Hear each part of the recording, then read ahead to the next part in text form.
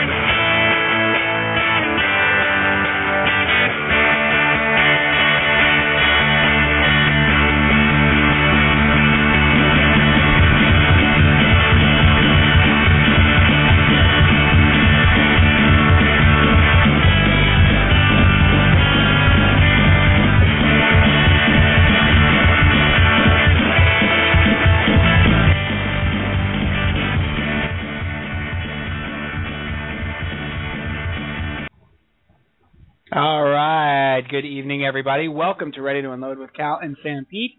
It is Tuesday night, August the 16th, 2011. This is episode 11-Nystrom-Chris Donnells.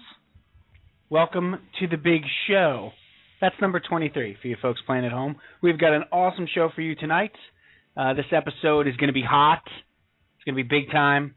We have sny.tv/TedQuarters.net/the baseball show /the Mostly Mets podcast.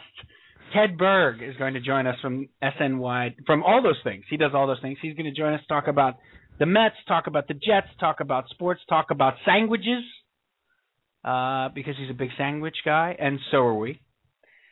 So before we get to all of that, let's bring in my co-host for episode 23 of this year, Mr.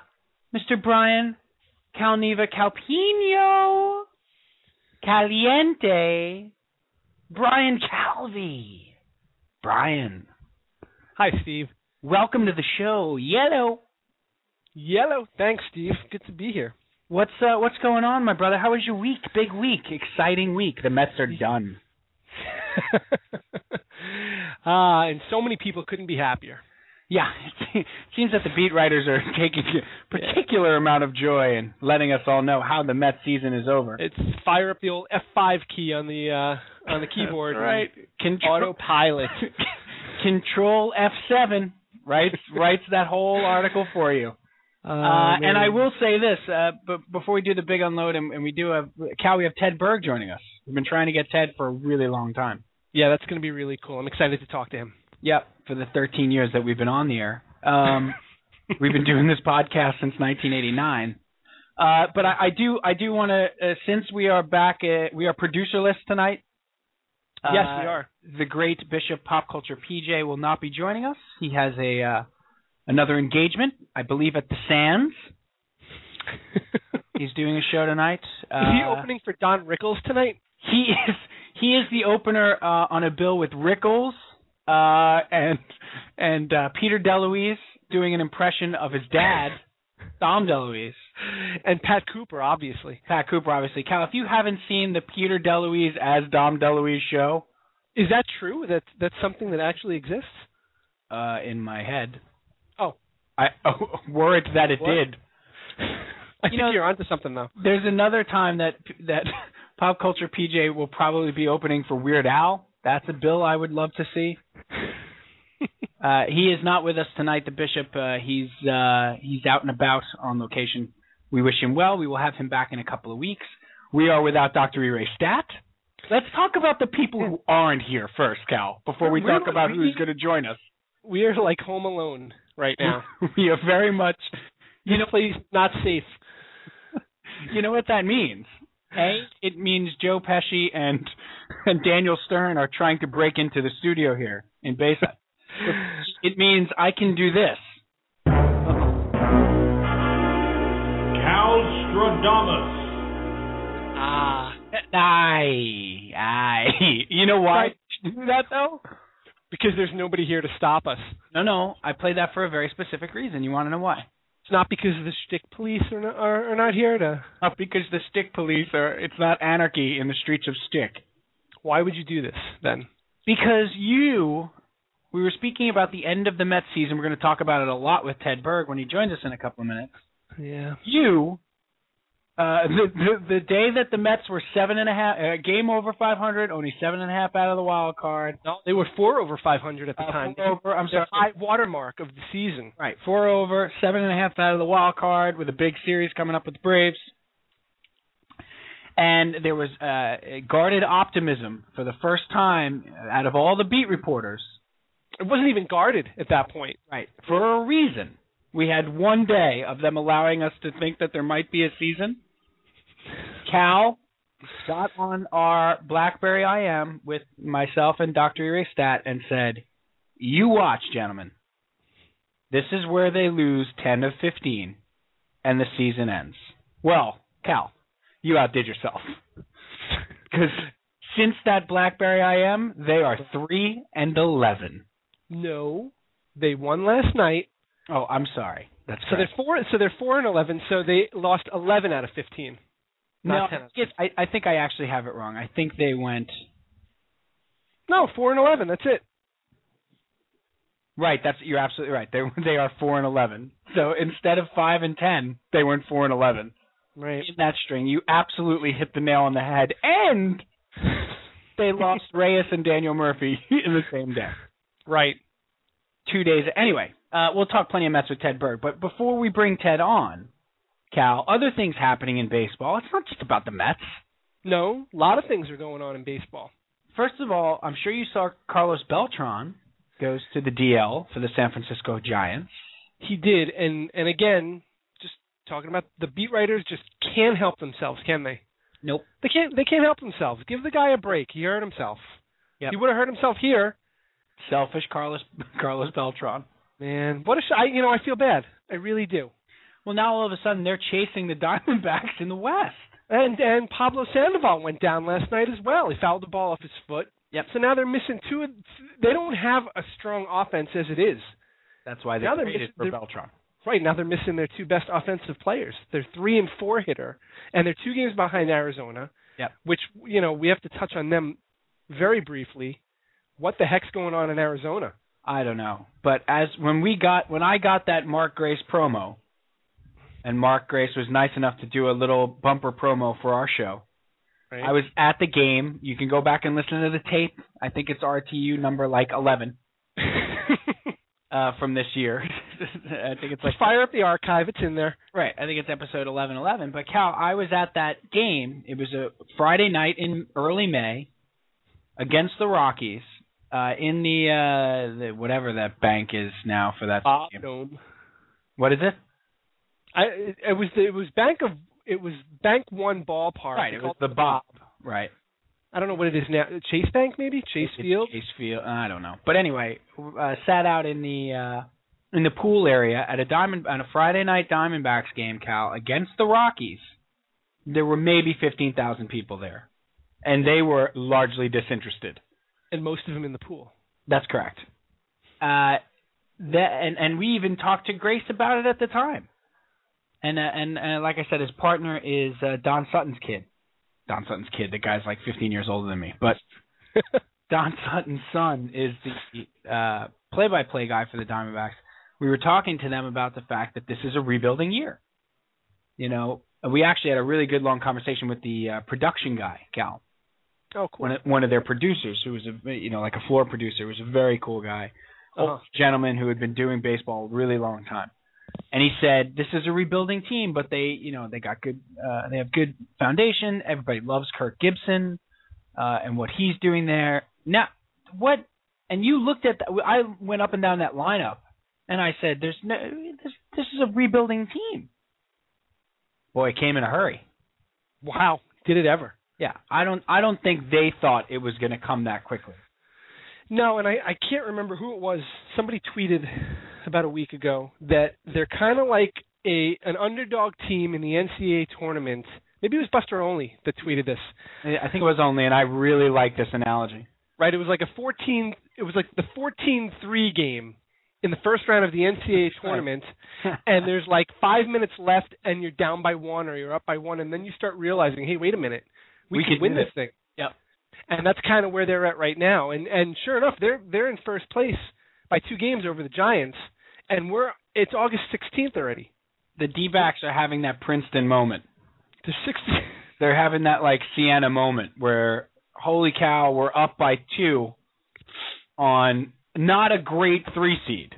You know, it's not like a UConn or a. No. It's maybe a Syracuse, a weaker Syracuse team, or you're up on it because the Giants are hardly a juggernaut. I know they're world champions, but with that lineup, they're hardly a juggernaut. It's not like, you know, they're up 3 on the Yankees. You know, so like the comparison is maybe Syracuse in a down year or something like that. But, you know, I love it. I absolutely love it. I mean, it's just it's pretty exciting to watch with the D-backs. Well, Cal, it's time. It's let's go ahead and bring in Ted. What do you say? And continue this talk. Sure. Let's welcome to the program right now from SNY.TV, from TedQuarters.net, from the Baseball Show, from the Mostly Mets blog. Any other gigs you want to talk about? Ted Berg joins us on Ready to Unload. What's up, Ted? I think you pretty much have it covered. Is that all? Yeah. Yeah. I think that pretty much gets it down. Well, thanks for joining us tonight, Ted. Welcome to the show. Steve Sanpete here, Brian Calvi over there. Let's jump right in. We'll get to your shows later and sandwiches, because we are definitely going to talk sandwiches. But let's get right to the Mets.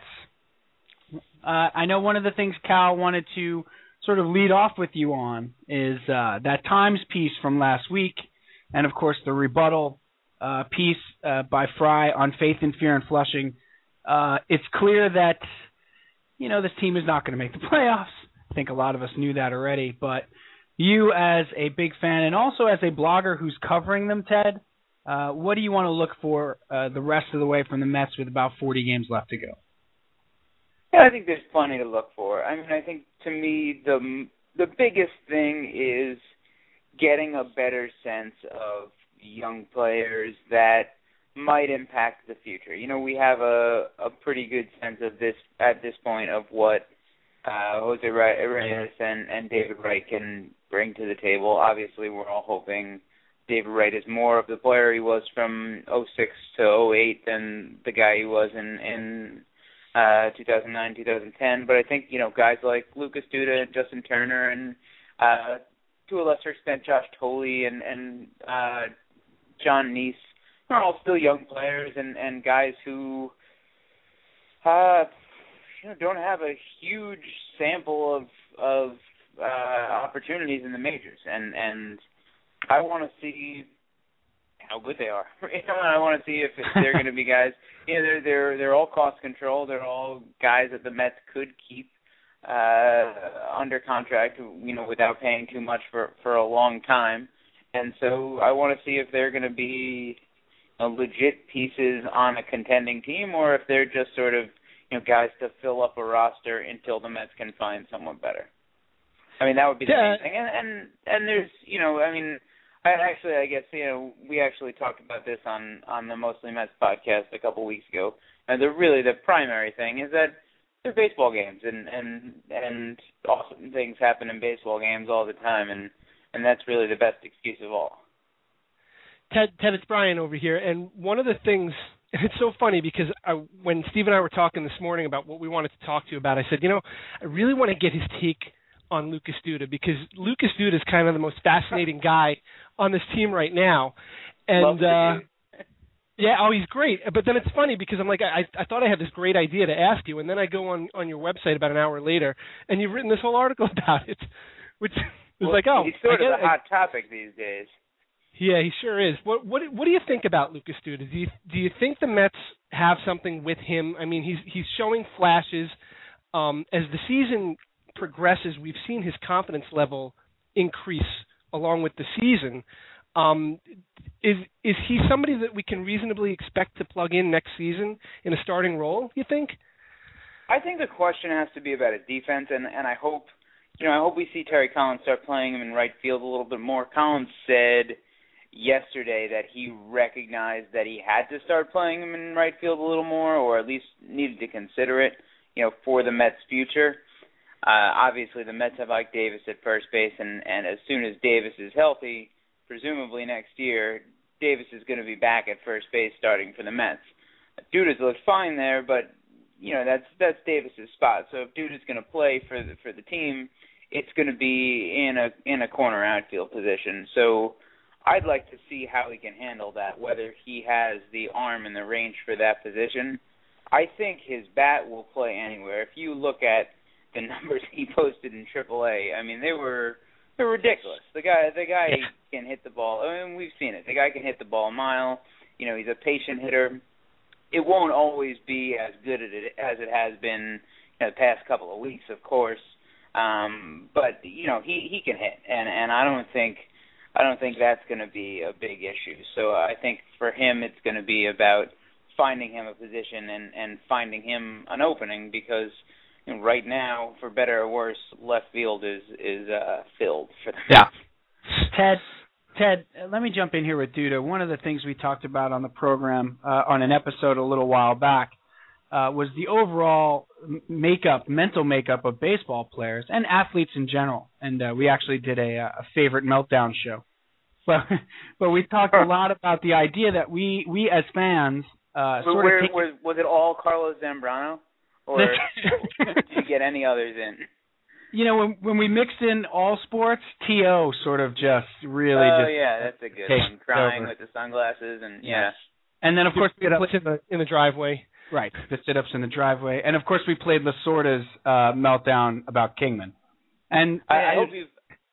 I don't know if you guys have seen. Earl Weaver has some classic ones online. Yes. He's a little bit before my time, but he's legendary. We had a couple of Earl throwing the hat and whatnot and really losing his mind and speaking of Kingman, that brings me back to Duda. So come back full circle.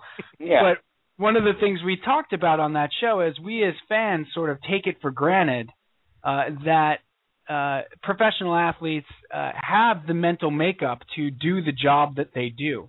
And I think this particular conversation for us was spurred by an article about Zach Greinke that we had written about how in spring training about how he could have never been traded to the Yankees because he has anxiety disorder, he can barely talk to his teammates, just all this kind of stuff about how difficult it is for him to be a Major League Baseball player because of the anxieties and stuff that he has.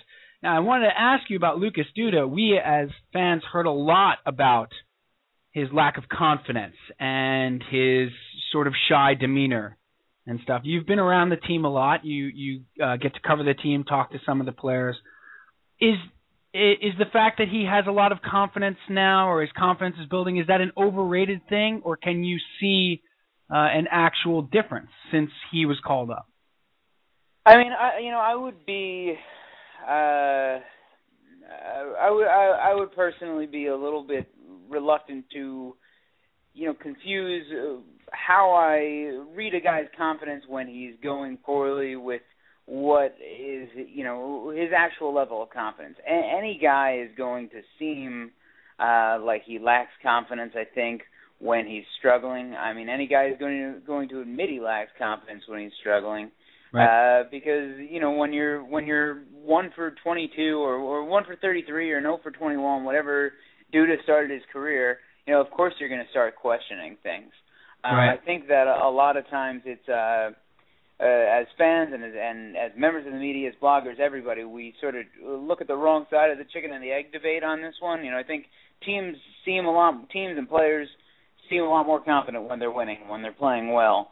and we assume that the winning is because they're confident, when actually, in my opinion at least, the confidence comes from the winning. I can't imagine that Duda doesn't have, the mental stuff to play in the majors. I think, that 99.99999% it's less than that, but, the overwhelming majority of people who make the major leagues are programmed in such a unbelievably competitive fashion. Really a way. It's such a high level of competition, and it's, I think, something we almost, we see these guys at the majors, and we see the bad guys, and we only see them as bad at the major leagues. We don't realize how good they've been at baseball at every level they've ever played at before that, and realize how competitive they've had to have been to get there. And so I think they're all confident, I think, and I think they all have that mental makeup. And sure, guys can hit hiccups along the road, and in cases like Greinke's, I think, are probably the exception to the rule. And I don't even know for sure that means he couldn't have played in New York. That's a disease that is a funny thing, that's what he said. This is what he was traded. Right. I didn't know if he said it, then I have no reason not to believe him.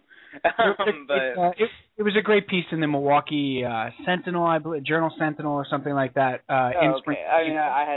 I hadn't seen that, but I totally agree. I think he is the exception to the rule. I think what we take for granted a little bit is not what they can do on the field. I know Brian and I have both played specifically baseball at a very high level. Obviously not the major leagues or whatever, but your point is dead on. These guys have been the best of the best all their lives. Right, and you guys have seen those guys. I mean, everybody knows the one kid in our high school who really was that good, and how confident that kid was, and how and the mental makeup that kid had, and the drive that kid had, which was, at least for me, something I just didn't have. I was too busy, being a wise ass. Right. I tell you, for Brian and I, growing up on Long Island where we did, that guy or one of those guys was Frank Catalanato. Because we both against Frank in high school and stuff like that, and you can see the difference. I mean, Frank Catalanato was a Major League Baseball player when he was 17. You know what I mean? Like, what I mean is and not to belabor the point at all, but you're dealing with it now a little more as a media member. In the blogging is dealing with the media, that how well equipped these guys are to deal with the media and deal with the scrutiny that comes with the job. Well, I think it affects the way they're portrayed, and I think it affects then, of course, the way they're perceived. And Duda is a quiet guy. He'll be the first to admit it. There's a piece in the Times about it yesterday. He just doesn't talk much, and so I think that gets read sometimes as a lack of confidence. Or, who knows, an inability to play in New York sometimes, whatever it is. But it could just be that he's a guy who doesn't talk that much. Quiet guy, right. Right. I mean, Nick Evans actually said in the Times piece that he doesn't talk much. And if you've ever talked to Nick Evans is one of the quietest guys you'll ever meet. So if Nick Evans says he doesn't talk much, it means he really just doesn't talk much. So, I think that might just be his personality. He's the strong, silent type. That's right. Talking about a couple of other guys, just to look at for the rest of this year and kind of figure where they might fit in next year. And they always talk about the Yankees and the Killer Bees with Betances and Benuelos. I like to call these guys the Killer Peas. That's Mike Pelfrey, Angel Pagan, and Bobby Parnell. These are three guys seemingly with a world of talent. Guys. Yeah, much discussed. And you definitely want to see what they do over these last 40 games. Is there anything that they can or can't do in the last part of this season that will affect their future with the team? Or are they pretty much set to come back next year? I can't, with bullpens, there's enough turnover that, I can imagine a situation in which they who knows, find enough more, so many more bullpen guys that they find a way to replace Parnell. But Parnell has been, despite, some noted meltdowns and some struggles, I think he's been good enough that you could probably, and you'll probably want to slot him into your bullpen somewhere. Mm-hmm. Probably not as your closer or your main setup guy, as I think, a lot of us were hoping he would emerge this year. And Pelfrey and Pagan, I think you got to bring him back. Even as bad as Pelfrey has been this year, he's good for 200 innings, and that's not a common thing in baseball. And the innings have to come from somewhere. And if the Mets had, a ton of young pitchers, if the Mets were in the Braves situation and they had, 4 guys in AAA who are Major League ready, I'd say, good riddance to Mike Pelfrey. Don't pay the $5 million for league average innings at Eater. But truth is, they don't have that. They don't have guys to pick up those innings, and they got to find them somewhere. And I'm not sure there's going to be anyone on the free agent market that guarantees you those innings. Even if the innings aren't spectacular, he's pitching them, and that's worth something too. He's been unfortunately healthy. He's very durable. That might come. Right. Yeah. That's the thing, right? He's gonna go out and give you 5 or 6 not great innings every time, and as licky innings. Yes. Yeah, it's frustrating, and it's frustrating to watch. He doesn't strike a lot of guys out. He yields a lot of contact, and he's not an exciting pitcher. So I think fans get frustrating, and he's having a bad year. But I don't think he is quite bad enough to just cut loose when he's been as healthy as he's been, because durability is a very, very valuable thing in pitchers. And Pagan's had a bad year too. But Pagan was like one of the best players on the team last year. It seems crazy to let him go because he seems like such a textbook bounce back candidate for next season. And again, if you let Pagan go, who plays center field? Yeah, you need a center fielder. That's true. Just going back to Pelfrey real quick, I think we all get frustrated because we still have this idea of what Pelfrey is supposed to be, but Are we at the point where he kind of is what he is, happening. Right? This is what Pelfrey is, and it's what Pelfrey. I think being a first round draft pick and getting a big bonus and being a Scott Boras client and all of that and being a massively touted prospect. I remember when Pelfrey came up and it was this whole story and I think more than anything it should probably be a warning about the way we approach all of these young pitchers, because you can't really, yes, we're all disappointed with the way Mike Pelfrey, the mega pitching prospect, turned out. But Mike Pelfrey has been a healthy league average starter for 4 years, and that's not really something to sneeze at. I think, when we look at, Zach Wheeler and Familia and Matt Harvey and all these guys, I think people would be really disappointed if they all turned into Mike Pelfrey. But, in some ways, you're lucky to get a guy that does provide you, that many innings and that much value. And I know it doesn't seem like much, but it's something. And so many of these guys just completely flame out and suck. Right. And we're having our Denny Green moment with Pelfrey. They are who we thought they were. Right. This is Mike Pelfrey. It's time to admit it. Right. And it's time. He has one pretty good pitch. It's a sinker that sometimes sinks, and he doesn't strike people out. He doesn't have he doesn't have an out pitch. He doesn't miss that. Exactly. And it's not coming. He's tried, and it doesn't seem to be. It's not going to happen. So until unless it magically appears, he's not going to get any better. Right. Now I want to go back to Parnell real quick, and then we have a bunch of other stuff to talk to you about. But back to Parnell. You said something very interesting, Ted, and I want to pose this question to you about Bobby Parnell, because I'm, maybe reading Moneyball finally, because it actually applied to my team, was not the best thing for me. just because I see Parnell as that classic guy that they talk about in Moneyball as far as closers go, or even late inning relievers that, Bean just loved to build up their value because they threw super hard.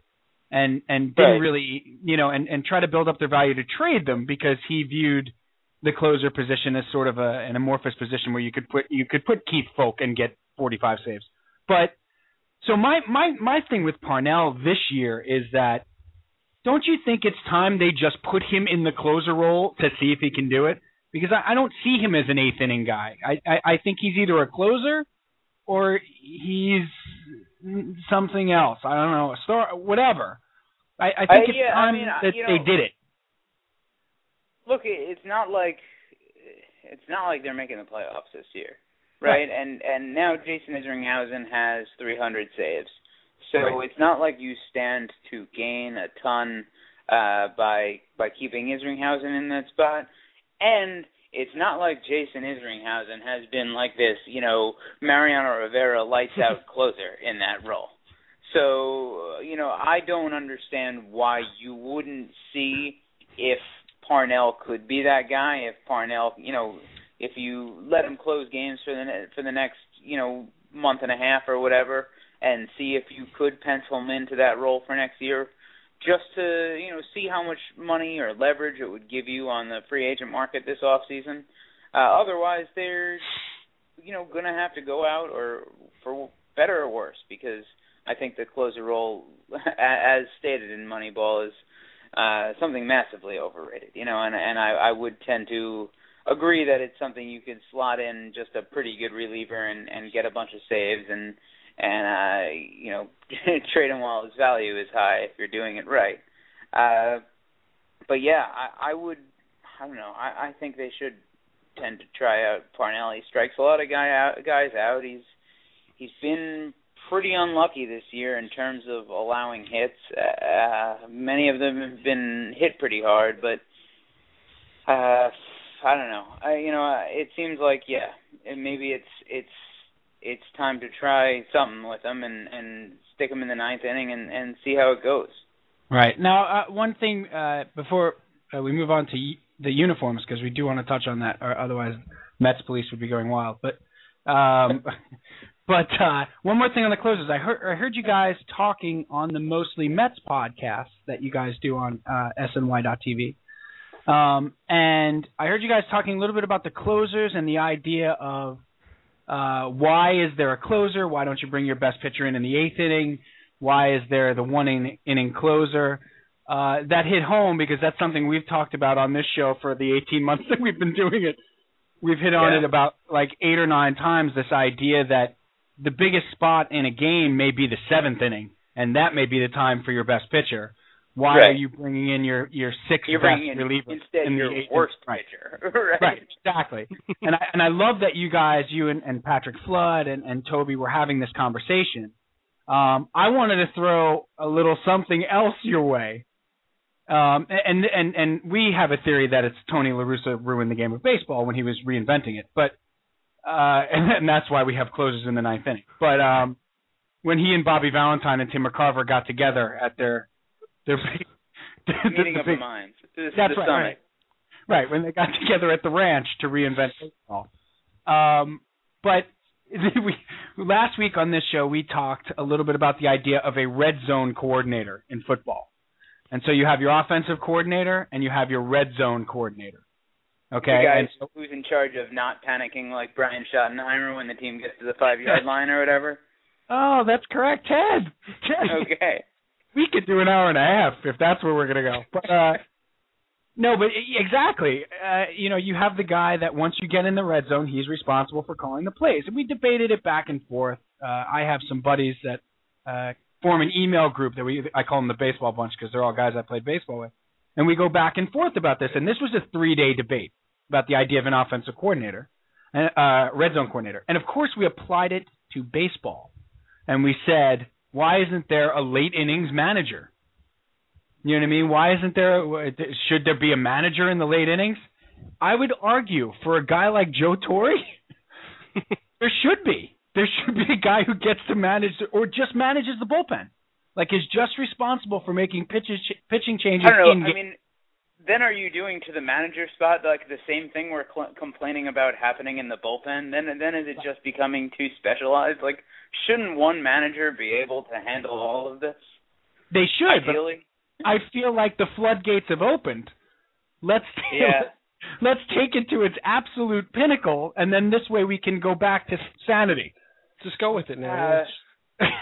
It'll never happen. But we thought it was a funny idea to take that. Well, you know, I mean, there was a time when the Cubs had instead of having a single manager, they had I think it was called the College of Coaches.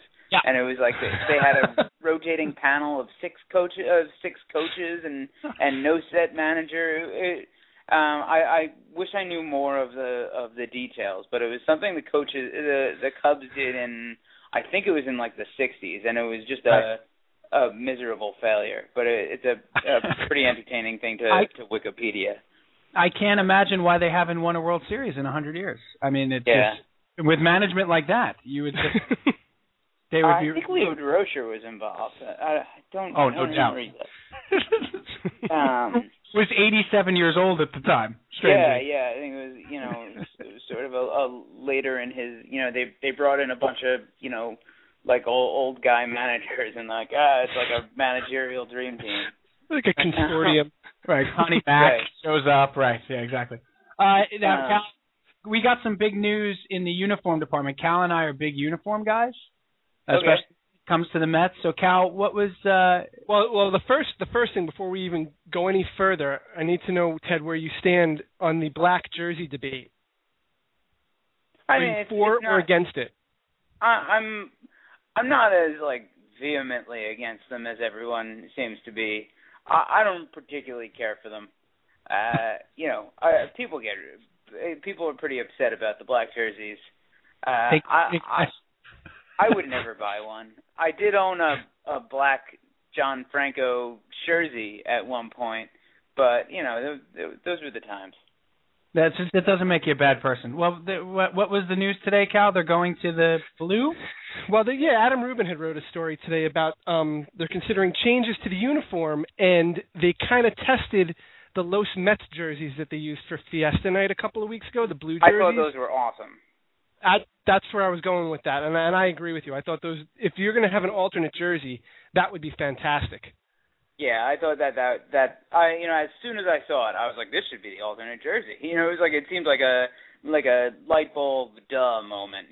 Well, duh. Look at this jersey. Look at how nice these colors are. Right. I mean, it's almost universally everybody loved it. Even the guys that like the black jerseys loved it. The guys that hate the black jerseys loved it. It just seems like a no-brainer. Oh yeah, I mean, it's just nice looking. It's just those are the. I mean, it's the colors you associate with the Mets. It was this. I think there was like a batting practice jersey or a spring training jersey they wore in the '80s that it looks like, and I think people have fond recollections of that.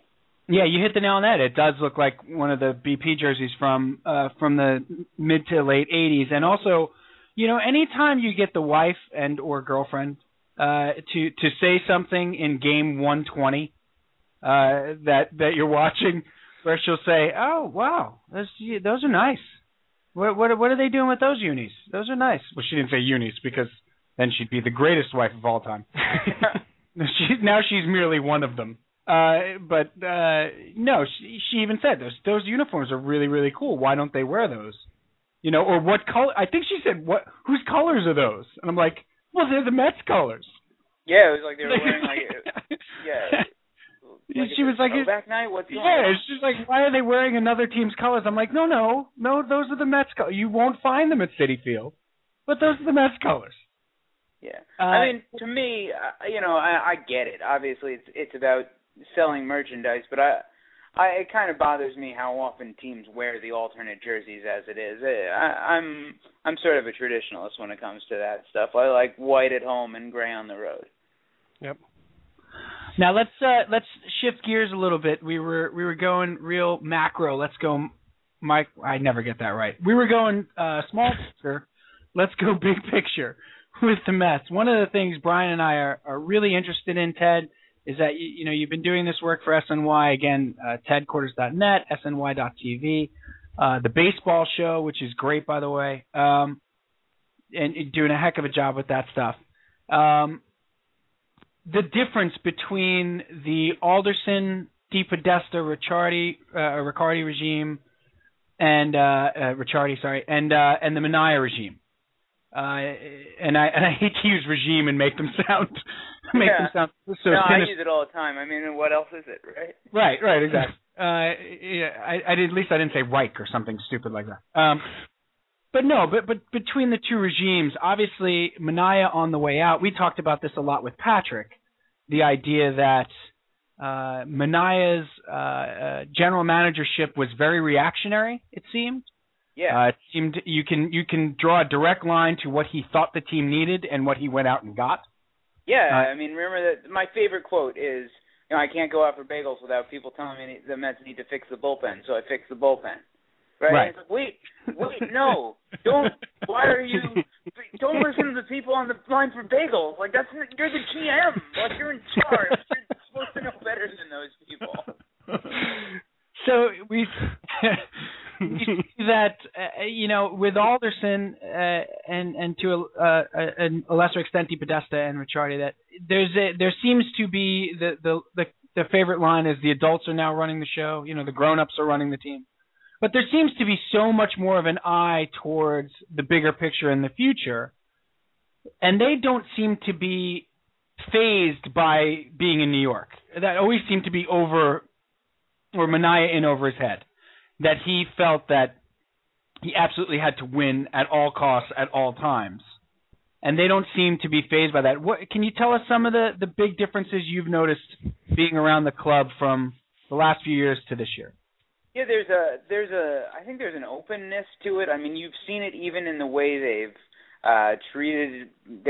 brought in bloggers. They're having all these, I've been lucky enough to have been credentialed since the 2007 season because, I'm working for SNY, but they've been bringing in, they've, opened up their, media sessions, Terry Collins's media sessions to new media, to bloggers. Not every game, but some games, and they're bringing in bloggers and they're reaching out more, I think, to that segment of the fan base, which seems like again a no-brainer. Alderson has been so candid at times with his ideas, and at times so careful with what he says and how he presents the Mets' plans to the media, and it seems like everything is so, like, he's so collected all the time, and it seems like he, you said the adults is in the room, and obviously that's come up a lot, but it just seems like everything is part of the plan, and he always knows what he's doing, he knows what he's talking about, and there's just like a confidence in running the show, like, well, I don't have to worry about how I present this to the media because I know I'm presenting it, I know what I'm talking about. Right. And if and so I don't have to be paranoid about them being out to get me because I don't care if they come out to get me because I know I'm right. And he doesn't say this explicitly, but this is sort of like how it's implied. Sort of, and this is speculation on mine, but it's a sense you get. It's like, well, I can just express this confidently because I feel confidence in it. And I think with the last administration, sometimes you got the feeling, certainly in some of the more disastrous meltdown moments, you got the feeling that they didn't really have confidence in the message they were putting out. And all of that factors into, having a plan, having a long-term vision for success, being, and look, it's not all on Homer Minaya, right? Because going into a season with a general manager who knows he's got the axe over his head is just a bad idea. You should never, ever enter a season in baseball with a GM who knows he's on the chopping block. You want full confidence in your GM, and the Mets didn't have that. So that's not really on Minaya. And to Minaya's credit, he went through, last season without, resisting the urge to trade all the Mets' best young players for Bartolo Colon in a last-ditch effort to make the team competitive. So, right. I don't know if that was a check that was in place last year to make sure he didn't do that, or that was just, bureaucratic inefficiency or the goodness of his heart. But however it played out, the Mets did not actually trade all of these young players we're now seeing in the major leagues for crappy veterans. And you kind of know Omar Minaya wanted to push that button. Oh, I'm sure. And it's funny when you talk about Sandy Alderson, like when you're speculating on what he's thinking, but I think that when he gives interviews with that smirk on his face, and you can see it, like what he's thinking. He's like, I'm smarter than everyone else in this room, and I know it. And I'm in that room, and I'm willing to be smarter than me. That's fine. Yeah. Well, but honestly, too, Cal and I crack up about it, especially when he takes on Mr. Francesa, one of our favorite guys, and and Sandy has really demonstrated to the Pope that I'm smarter than you, big guy, so take it easy. But he's not afraid, he's not. He doesn't care what they say, because if you know you're smarter than him, then you're not worried about what he's going to say when you go off the air. Well, that's it, Ted. There's a gravitas there that you can't really buy in a general manager that fills the fan right. watching it with confidence. Like everything you just talked about and just, even experienced in the room with him, I watched the presser on SNY that night, and I feel it too. And it makes you feel great as a fan. You're like, wow, my guy's in charge. He knows what the hell he's doing. Do you guys watch Arrested Development at all? Oh, of course. Yep. Yeah. It's a kind of a silly reference, but I don't know if you know the scene where Ben Stiller as Cody Wonder, yes. leaves the room after some ridiculous pulling a piece of bread out of his chest and giving it to Job and Buster, and Job's just like, what a cool guy. What a cool guy. That's just kind of how you feel whenever Sandy Alderson, as a Mets fan, when you're rooting so hard for these people to get it right. As a Mets fan, when you're standing in that press conference scrum and people are trying to get Sandy Alderson to, I don't know, double over his words or say something wrong or stumble or say, not that people are out to get him, but that people are, trying to get him to, people try to catch him. It's the New York press. They try to accentuate the negative. So they're trying to get that negative out of him, and he's so careful about it, and it's so calculated, and it's so, all of it. It's like performance art, how well he presents it all. And he finishes it, and it's you almost expect him to drop the microphone sometimes. And it's just man, that was cool. We have this thing, the Randy Watson exit. You know what I mean? Where you just your sexual chocolate, you drop the mic and you walk up the stage, and that's kind of punctuates a point. Exactly. I think at this point he should have the final countdown play when he comes out though for his press conference. That would be tremendous. But last thing on the Mets, and then I want to jump to the Jets real quick, and then we have to talk sandwiches if you have the time.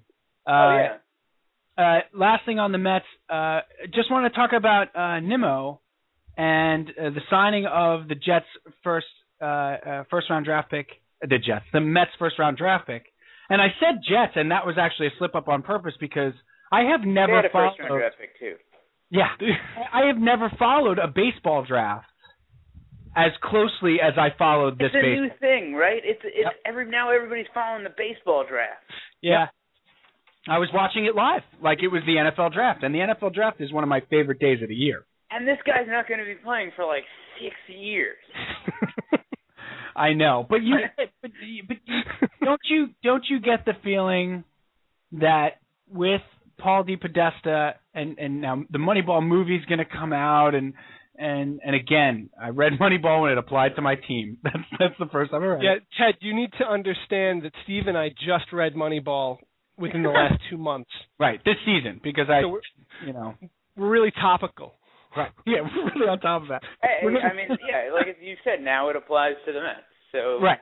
Okay. Yes, we're gonna talk about the Star Wars prequels right after this. But the thing that surprised me about that draft pick at the time, I remember watching the draft and saying, oh, thinking Moneyball, and they're going to go for this guy. They're going to definitely take the college pitcher or the college outfielder, blah, blah, blah. And they take this 18-year-old from a state without high school baseball. And, but what have you heard about this kid that makes him so special? What have you heard in the hall there at City? All I know is what Paul DePodesta said, and I know so little. They said they were going for upside in a bat, and then after that, they went to college arms. They did draft a bunch of college arms, so it did turn into like sort of that Moneyball strategy. Oh, yep. And I think DePodesta said he was the top batter, one of the top bats on their board, and they wanted to stock up on someone with that type of upside for down the road. I don't know much about the guy. I think the biggest thing you take out of all of it, Ted, and Brian and I were talking about this, is the biggest thing you take out of all of this is that they went over slot for him. Yeah, that's exactly it. I mean, that's the process is good, 26. Right? That's all you can say. They a couple of times they went over slot, and this is a reasonably new development for them, and this is what we want, right? This is, as long as they're doing that, maybe it's not Brandon Nimmo that works out, but eventually, if you keep drafting guys over slot, you're going to fill up your farm system, and some of those guys are going to start panning out. And they got all 20. They signed all 26 guys they drafted. That's huge. I didn't think it was. There were a couple of guys in the top 21 that didn't. I think like the 20th round draft pick didn't sign. He went to college. I think there were a couple of guys that didn't. I thought they got all 26, but they got a big number. They got a number that they haven't. Yeah, I mean, I think they got more guys than they expected to. Yeah. So and some guys that were over slot, and some guys that were multi-sport guys. Some guys that they were that I think people were surprised that they did sign. Yeah. Now, Cal and I we talk a lot of football on the show. I know one of the things I want to tell people listening that may not know, that on SNY.TV, you have a collection, a consortium, again, of blogs. You have Yankee blogs, Mets blog, Jet blog. I mean, you guys have got everything covered over there. It's really become a place to go for a sort of alternate coverage of your team. And one of the things Cal and I talk about a lot on this show is that this is where I think the average fan that's our age is going more and more for the coverage of their team, right? They're going less and less to the beat guys who seem to have an agenda, and they're going more and more to blogs, and I think SNY.TV has embraced that more than some other places. So you have at your fingertips all sorts of bloggers that you can talk to, have on shows and stuff like that. I know you recently had your Jets guy on. Who's your Jets guy? Brian Bassett. Thank you. I mean, he's got a team of bloggers that work with him, much like Matt Cerrone does at Mets blog. But Brian Bassett is the main guy at thejetsblog.com. Now, real quick with the Jets. We watched the first preseason game last night. The Jets lose Rob Turner for 10 to 12 weeks, maybe longer. He breaks his leg, which is brutal for them. Yeah, terrible. And they were already thin on that offensive line. That's right. Let me. We can have you on another time to talk about the Jets at length. But my question is this: do you find that it's the Jet and Met fan is the rule? Or do you find, do you have any Yankee Jet fans? Do you have any, Met Giant fans? I think those are rare. Cal and I are often fascinated by people's allegiances and how things sort of. I grew up on Long Island as well. I grew up with a lot of Met Giant fans. Is that right? To me, I was a Mets and Jets fan, and to me, it always seemed like. Mets and Giants were the most popular teams where I grew up. Then, late towards high school when the Yankees got good, obviously all the Yankee fans suddenly came out of the woodwork, and now there are all these Yankee fans. But certainly in my elementary school, there were a lot of Met Giants fans. On SNY.TV, obviously, we get a ton of Mets and Jets fans, but that's because, the TV affiliations with the Mets and Jets. Right.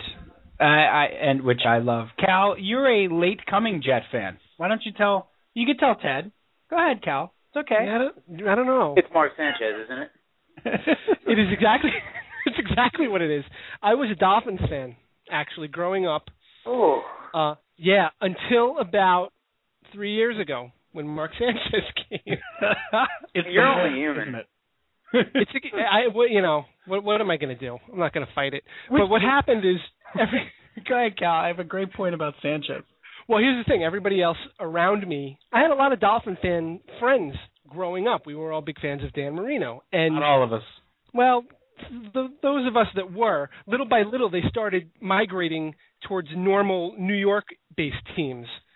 And I was the only Dolphin fan left. And well into my adulthood, I was still a Dolphins fan, and I couldn't figure out why. Someone asked me, why are you a Dolphins fan? I said, I don't know. Dolphins are one of those teams, though, that just have fans spread out. Like, there were Dolphins fans in where I grew up, too. Dolphins just have fans. It's true, but it's hard to justify when you're an adult. Yeah, once Marino was gone, there's really no excuse to be. Right, it's not like I'm hanging around for Ricky Williams. Yeah. And you know what, Ted? We welcomed him back with open arms. That sounded very Steve Summers-ish. I didn't mean it to. I want to ask you guys, though, you bring up Cal comes aboard when we get our matinee idol quarterback here in New York for the Jets, part 2. Did you guys see that Mark Sanchez is in GQ again? I did see that, but none of the pictures are. The pictures aren't nearly as funny as the last set of pictures. Right. But just here's my question. You have a great spot on your website, Ted, on tedcordes.net, about the Cole Hamels, like embarrassing pictures of Cole Hamels, which I absolutely love. Not love Cole Hamels. I love the fact that they're... When are these guys going to learn? When are you going to learn that if you do a GQ shoot, they're going to take embarrassing pictures of you? Yeah, I don't think they care. Why do you keep agreeing to this, though? I don't understand. I think part of being a professional athlete is, like, being so far past caring what, like, you and me think about them, Like, it is what little I can do to put up embarrassing pictures of Cole Hamels. But Cole Hamels is, in truth, probably out doing something so far past my conception of awesome right now that he doesn't care that I have a compendium of embarrassing photos of him on my website. He's going to keep posing for them because he's filthy rich. Yes. Yeah. And 28 and awesome at pitching. Yeah. No, I know. I understand that there's a level. No, I'm with you though. I mean, it's taking a beating from your own teammates. Yeah, that's true. That's true. I mean, because I know if I were some other guy on the Phillies or some other guy on the Jets, like you can't imagine the next time Mark Sanchez sees Nick Mangold's not going to give him hell for the tank top photo. Yeah. There was a great caption in the Daily News because one of the pictures does look like he just stepped off the set of Jersey Shore, like without a doubt. And it's just really Mark Dolce & Gabbana, really like the tight tank, and I mean, come on, guy, come on, up it up. I mean, the one I love. I don't know if you guys have seen from the last shot, the last group. There's just one of him, and he's clearly on a boat, and he's talking on like a landline phone. And he's like making this like really steamy, sexy look into the phone, and I post it on the site like once every 2 or 3 weeks. It's like my favorite photo that's ever been taken. Oh, and he's wearing like really tight white jeans, and there's just no way if I were his teammate I wouldn't be putting that in his locker like once a week. Right, exactly. Maybe he was on the Seaward. You never know. He could have been on any boat. We don't know. Yeah, there you go. Hey, that's one of our captains. That's it. That's right. That inspires leadership. Cal, we would be remiss if we didn't ask about sandwiches. Before I get into sandwiches, I gotta ask Ted. I saw on your site you went to that Taco Bell out in Pacifica, California. the nicest Taco Bell in the world. Yeah. Is that as beautiful as it looks? Because I went to Taco Bell for lunch today. No joke. There was a dumpster next to the drive-thru when I pulled through. Literally, a dumpster. This Taco Bell is spectacular. I mean, not only is it beautiful. I mean, it's I don't know if you guys have seen the Pacific Coast Highway in California. It is like one of the nicest drives you'll ever see. I mean, it is. I've been all around the country, driving mostly in pursuit of baseball games, and outside of Yellowstone Park, a couple of spots in Montana, there's really nothing that comes close to the Pacific Coast Highway in terms of like natural beauty. And then really like nestled right among all that beautiful stuff is this really nice looking Taco Bell with like these like natural wood shingles, and it's right on the beach, and it has a walk up window so you don't have to get sand in the Taco Bell, and you can just like sit out on the beach and eat your Taco Bell, and the service is good. It's spectacular. I mean, they're big cliffs and the roar of the ocean. Like I can't even begin to describe the scene at that Taco Bell. It's worth it. I had to ask you about it because it didn't look real. It looked like a fantasy. Yeah, it's and then to top it off, they were only the second best tacos I had that day. What? We went to Jack in the Box. No disrespect to Taco Bell. Continuing down the drive, we went to a taco place in a gas station in a tiny town of Pescadero, California. Mm-hmm. That were the best tacos I've ever had in my life. You sounded like you sounded like Kiner saying that town right there. That was great. Yeah. Or maybe even Murph. Like he's from Pescadero, California. Tall, sandy, lanky left-hander. I mean, Pescadero is tiny. It's a intersection, and it's got like a gas station, an antique shop, some store we couldn't tell because it had one of those big roach tents over it, and the post office, but the gas station had a taqueria in it, and the taqueria is awesome. Wow. We're talking small. They just have the entire town carpeted. We're talking small. Exactly. I gotta get your industry standard Taco Bell order. What do you go with? Are you an old school guy? Do you go back to the Bel Grande? Where do you go? I mean my go-to. Usually I'm eating Taco Bell in the car, so I tend to avoid the crunchy things. So I like to get like a cheesy gordita crunch because it has the crunchiness, but it's reasonably portable. Like it's going to stay together. And yeah, I mean, I got a new car pretty recently. I'm trying not to get too much Taco Bell all over it like I did the last one. Sure. I have cinnamon twist dust on my seat from today, by the way. And I'll usually get that, and like I try not to eat like a ton of stuff at Taco Bell because I'm really, really eager to not die. So right. So I'll get like a cheesy gordita crunch and like one soft taco usually. It's usually like Taco Bell is like a lunch snack for me. It's rare that I at this point like sit down for a big meal of Taco Bell. Yeah, you can't. Right, you can't really bulk out on it anymore. I grew up on Long Island. There was a Taco Bell across the street from my house because I grew up right. Where'd you grow up in Long Island? I probably know that Taco Bell. We grew up in Comac. Okay, and that's pretty far out there from me.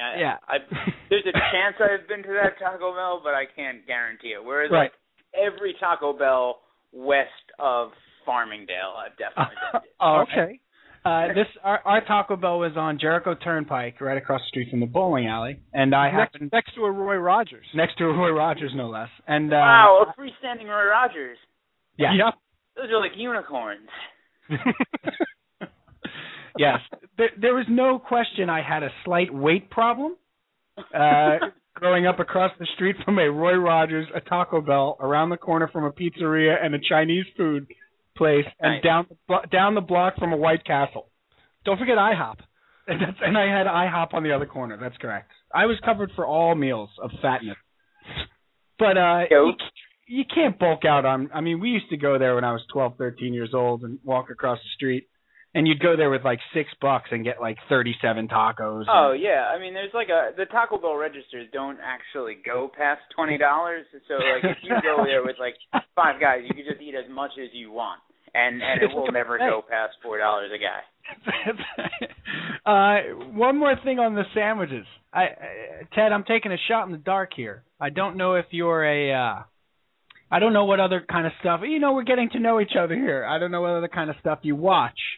As I have said on this show, I am a big fan of contest reality television. I don't like reality television, but your Top Chef, your Project Runway that I watch with my wife, and the next Food Network star. Don't know if you have ever watched that show.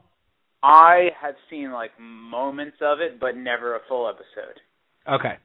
I watch these. I know that it exists. Like they're the Mets into this.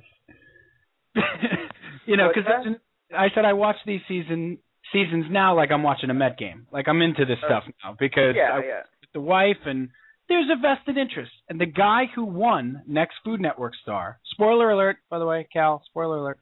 Let me turn my headphones off. Right, because it was Sunday night. Turn your headphones off. The guy who won, his show is going to be called The Sandwich King. No way, that's my show. I want to have that show. Ted, this guy is magnificent. He's from Chicago. His name is Jeff Morrow, and he was once like a stand-up comedian, but not an annoying one. Okay. Not annoying about it at all. He had a great concept for this show about sandwiches, like making any meal a sandwich, any sandwich a meal, and he won. And his show debuts next Sunday, this coming Sunday. You got to watch it. Some of the sandwiches, magnificent. Well, I don't know if I'm going to watch it because I'm too jealous. Right. the guy's doing your show. You could host season 2, Ted. I could have a show, right? I could have a show about sandwiches. I make good sandwiches. Well, of course you could. You should add it to the shows that on SNY.TV. It's not about sports.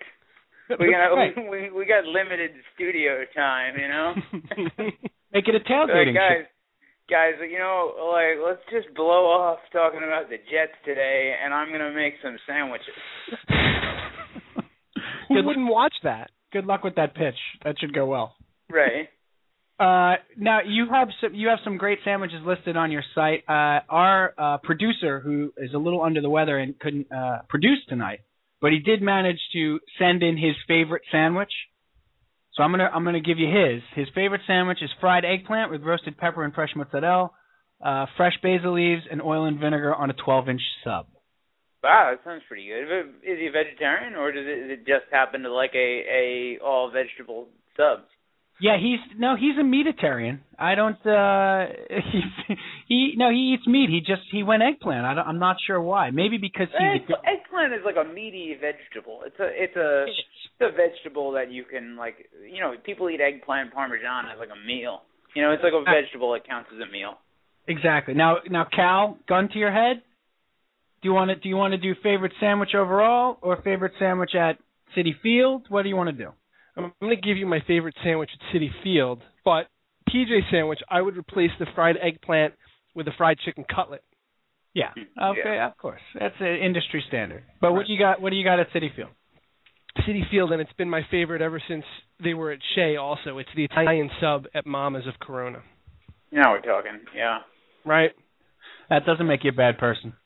No, it's great. I got to jump, Ted, I got to jump on Baxter's.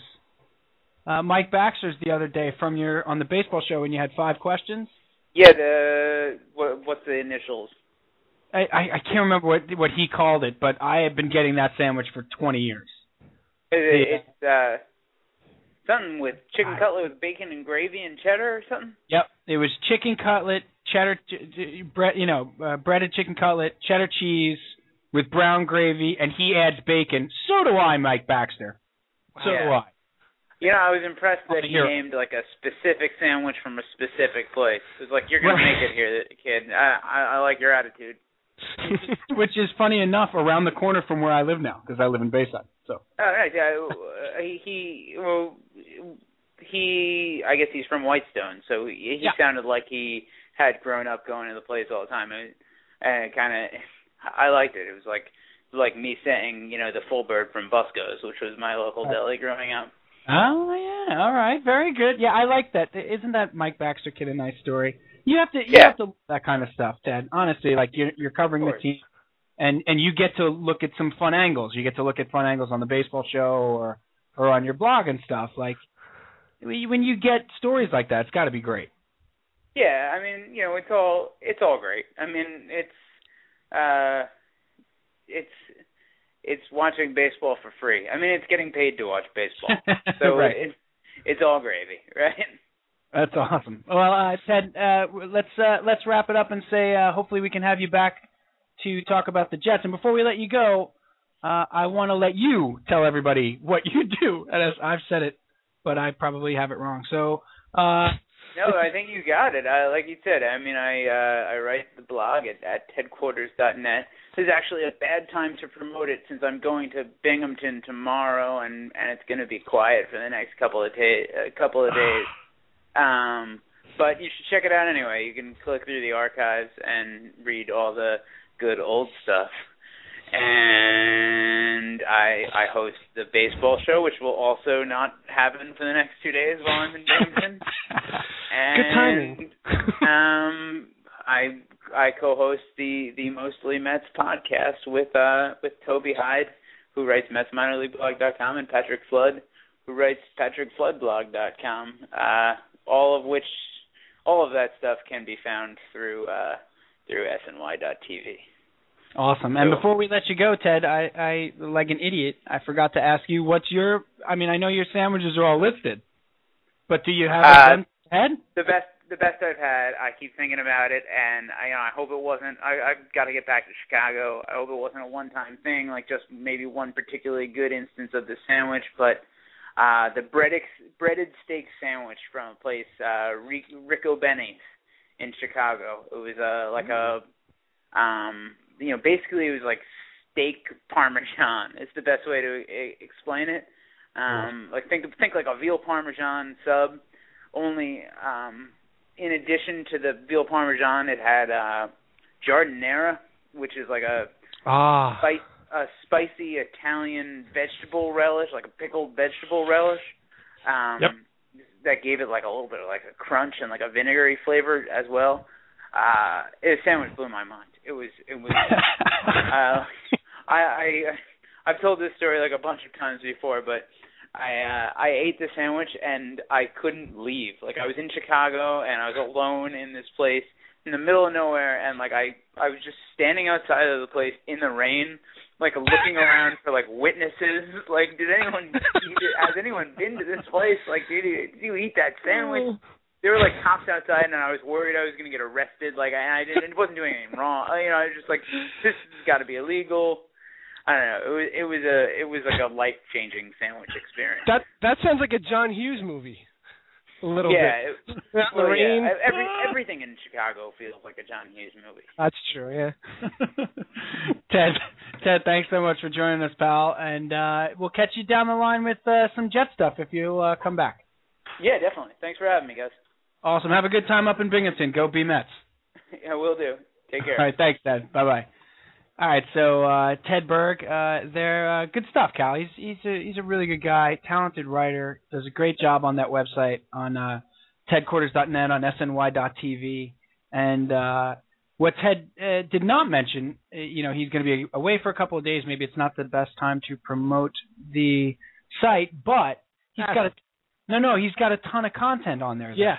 He doesn't just write about the Mets or the Jets. He writes about TV, pop culture stuff. There's all kinds of things on there. Ted is a really talented guy, and hopefully we'll have him back. So check out tedquarters.net. Cal, we got a couple minutes left. All right, let's just. You want to go fun load, or do you want to go Jets Giants NFL? See, you teased the fun load earlier. Yeah. And now you've got my interest peaked. I don't know if I can wait for it. All right. Okay. Well, we'll do Jets and Giants. We'll have plenty of time to do Jets and Giants next week, right? We've got an entire football season ahead of us. Right. Let's just say this, and we want to go around the NFL too, because a lot of interesting things. But we'll wait another week to do that. Next week will be good because. Go on. I was going to say. It's time for. No, you can talk over the fun load. Next week will be good. Go ahead. I know. I'm listening.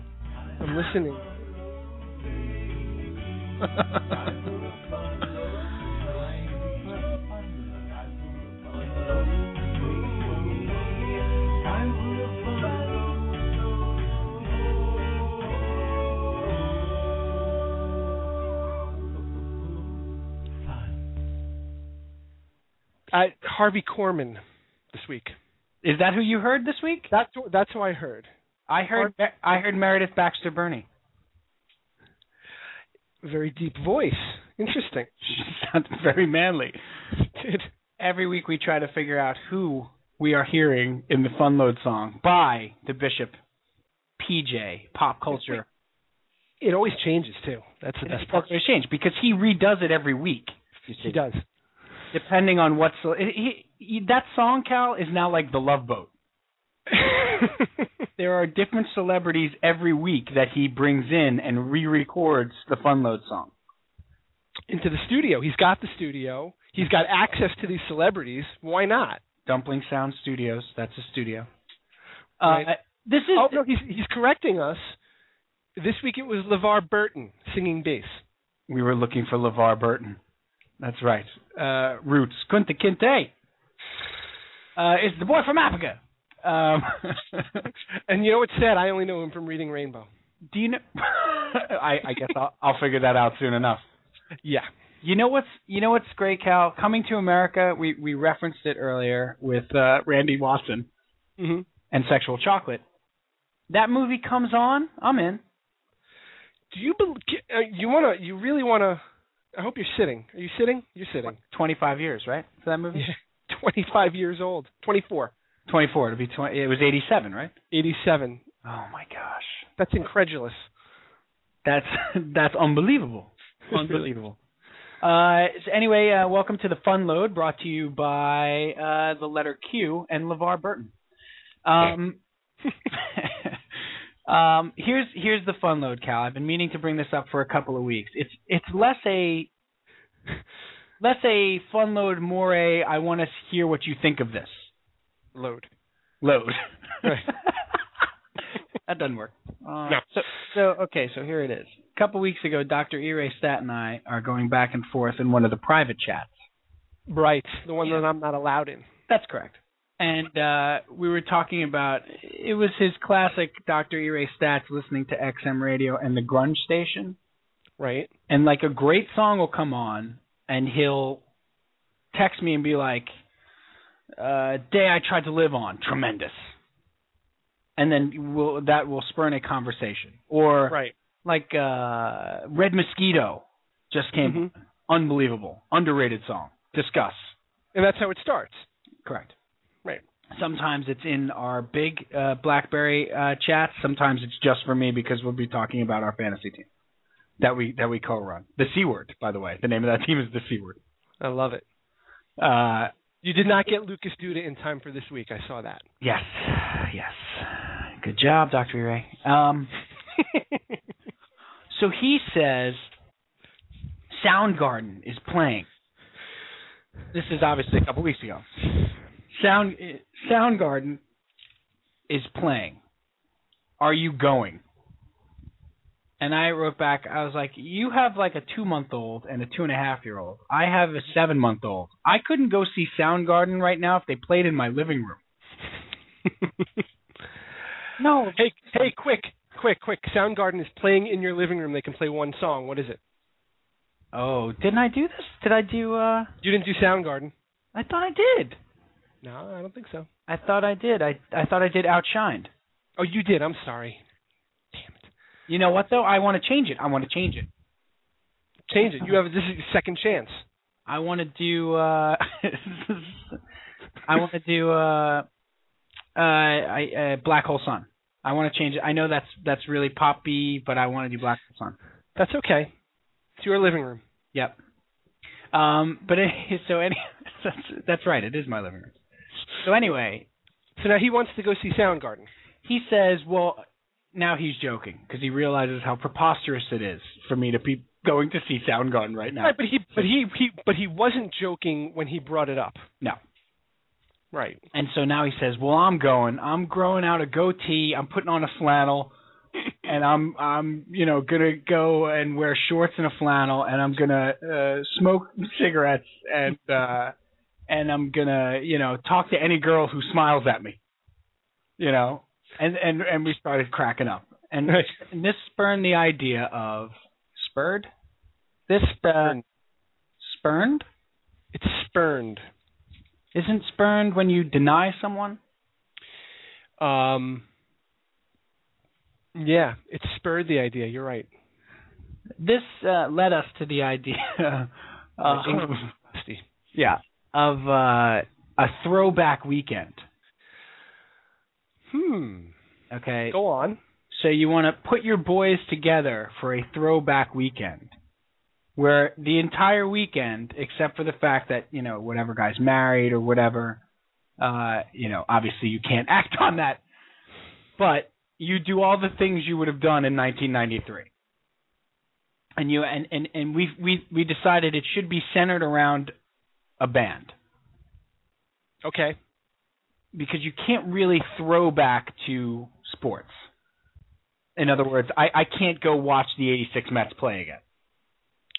But no. I can go see Pearl Jam and pretend it's 1992. But you could go see Pearl Jam wearing a 1986 Mets jersey. Correct. Or a Mookie Blaylock jersey, which would be more appropriate. That's true.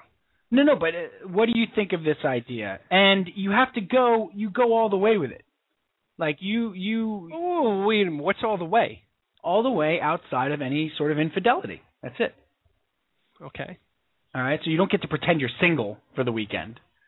But, if you smoke cigarettes, you smoke cigarettes for the weekend. You drink beers, you hang out, you stay up late, you play quarters, whatever. Okay. Throwback weekend. Centered around seeing a band. Okay. But you got to wear the clothes. You got to do the facial hair. Everything. You got to do it. How do you get yourself in a position to be allowed to do that? That's my first question. Because it sounds great, but there's immediately a roadblock that we got to get past. Because A, how do I sell this as something that's not completely ridiculous that she's going to laugh at me, and B, that she's not going to look at me and say, "Are you serious?" A and B. Has there ever been a better use of the A and B button than one we just came up with? Well, but listen, these are pertinent questions that need to be answered before we can even move forward. Okay. You're going to sell it as, oh, man. Now, listen, I will accept the inevitable rolling of the eyes. Like, you guys are ridiculous. How old are you? It's 2011. And then once we get that out of the way, and I say, well, can I go?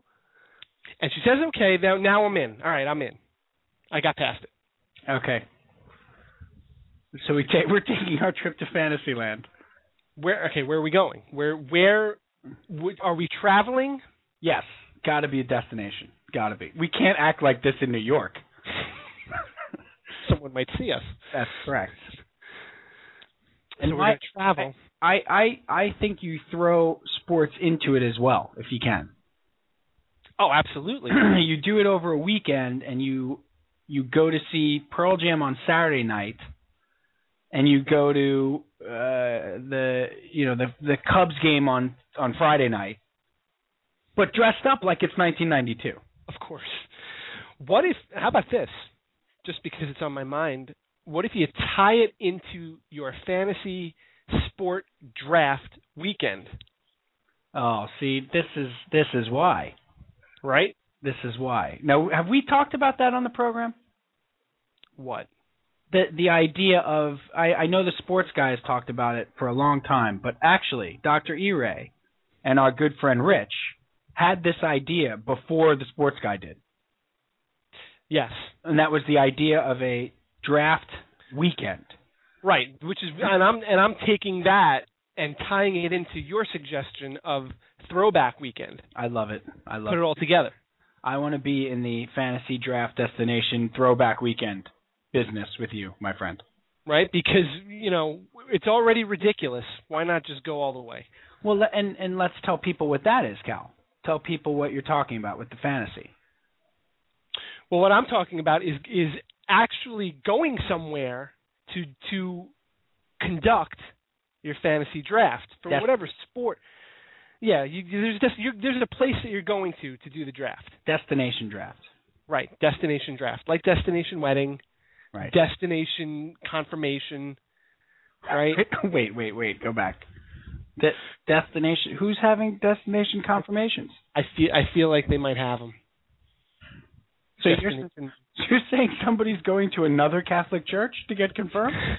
Well, no, you get confirmed at the church at the parish of which you belong, but then you take the party to a destination. To Bermuda, say. Let's say Bermuda. I like that. Is that not a touch extravagant? Steve, you'd be surprised. Nothing surprises me. Maybe you wouldn't be, yeah. So we have a destination draft, and the idea is you go to Vegas for a weekend, you rent out a boardroom, you have all the audio visual stuff that you need, and you do your draft in the day on the Saturday. So you make a weekend out of it, which, by the way, they really did have this idea right before Simmons said it and wrote about it, and they were looking to start a business. I know. Like where you could trip plan this. You know, and being like a destination draft, and now they have them. Now they actually have them. Right. But the business would be you would set up everything for them. You would set up the boardroom, the projectors. You could have all the audio, video stuff. So you're saying... here's what I'm saying. I'm saying let's go to Seattle. Oh, my gosh.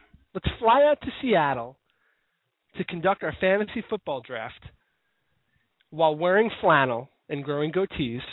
That's right. Right? One night would be the draft. The next night is the Pearl Jam concert. Smoking cloves. Right. In the rain. With attitude. You obviously watch the movie Singles in the afternoon before you go to the concert. Bingo bango. No, right. I mean, that's a no-brainer. Right. Or maybe on the plane even. I think you do have a thing, and I think not having a thing is your thing. So that's if this is the idea that you had, right? And then we get our Citizen Dick T-shirts, right? And our Fishbone T-shirts, and we get our Lloyd Dobler. That's actually 1989. You can't do that. We're not going back that far, right? The Pop Culture PJ checks in on the IM. He is listening, Cal. Yes, he is under the weather, yet still listening. Not only under the weather, but again. He's probably in his dressing room at Bally's right now, in between shows. The 11:30 show is going to knock your socks off. Man. He says he'll go back to 1987, go see Neutral Milk Hotel play at a small bar, buy a $20 cigar, then take in a Radiohead show. I would ask him, if he is listening, and I know he is, what is he wearing? And I don't mean that in a sort of sexually deviant way. I mean that in a, how are you going to reflect 1997 in your wardrobe since you still dress like it's 1997? You mean that in the most literal sense possible? Yes. Are you going to wear a special pair of shorts and T-shirt? Is there a special Snoopy T-shirt you're gonna wear for this? I love. We tease Pop Culture PJ because we love him. That's why. Cal, I love this idea. I think it's got legs. We put those hands together. I love this. Now let me final question here. He dressed, and PJ has the perfect answer for us. He said he'll dress like Kramer, a hipster doofus. That's perfect, and then fits the time. Cal, let me button up this fun load with this. Okay, what is the band? Is it Pearl Jam? Is there another? If we're going back to 1993, it's got to be Pearl Jam, doesn't it? Well, we can't see Nirvana. Why? We can go back to 93. We can? If we're literally going back to the year 1993. Right, but we can't see Nirvana now. No, we can't. Is what I'm saying. Yes, I know what you mean. I think it would have to be Pearl Jam, although I would settle for Stone Temple Pilots. Okay, I would go Soundgarden. Well, Soundgarden's not available. Why? They're actually playing. I thought you were going to say Alice in Chains is not available. No. Well, they're not available either. That's and I have to apologize. I keep thinking we're going back to the actual year, and that's where I'm getting confused. I'm sorry. The Soundgarden was around in '93, though. Yes, they were. It's 2011 that we're doing this. That's correct. So it's the 2011 version of the band that we're going to see. That's right. I don't have an actual time machine. Well, then that would be the greatest trip ever. I'm saying, and sugar. I had one last thing on this. Darn it. Oh, darn it. I had one last question for you about this idea of the throwback weekend. Darn it. I can't think of it. But it was in regards to the band that you go to see. Shoot. Oh, that's what it was. Do you have to go back to the technology period of that? So in other words, you can only listen to their music on a Discman? That's correct. No CD, no cell phones. You could have a pager. Sure. You have a pager, but no cell phones, no social media. There's no internet. Nothing. Right. Then right. No internet. There's limited internet. 1993. I had email in 1993. 93. Yes, I had my email address in 1993. I had a guy across the hall from me in college who had Prodigy, and I had an AOL email address in 93 or 94. I did. That's how long I've had that email address. That's why I still have it. That might be the beginning of it. That's true. No, definitely. My dad was on Prodigy when I was a freshman in college. So that's right. The fall of 92. Okay. Prodigy, CompuServe was big back then, if you will. And Pop Culture PJ brings up a great point, Cal. Again, I feel like he's here, don't you? He is here. I know. Except that he's there. Right. He brings up something I'm even reticent to say on the air. It will ruin the whole thing. For wives everywhere. Oh boy, he's taking it way too far. He says, if it's a throwback weekend, can I meet up with an old girlfriend? Meet my high school girlfriend at a Staten Island bar.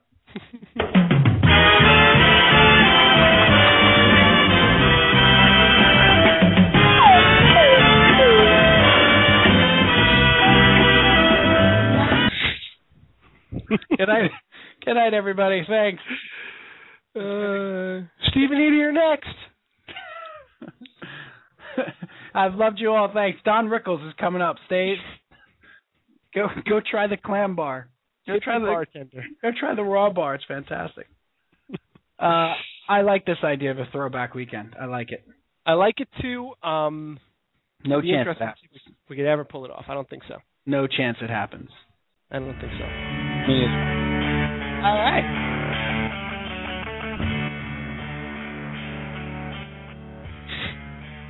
He apologizes.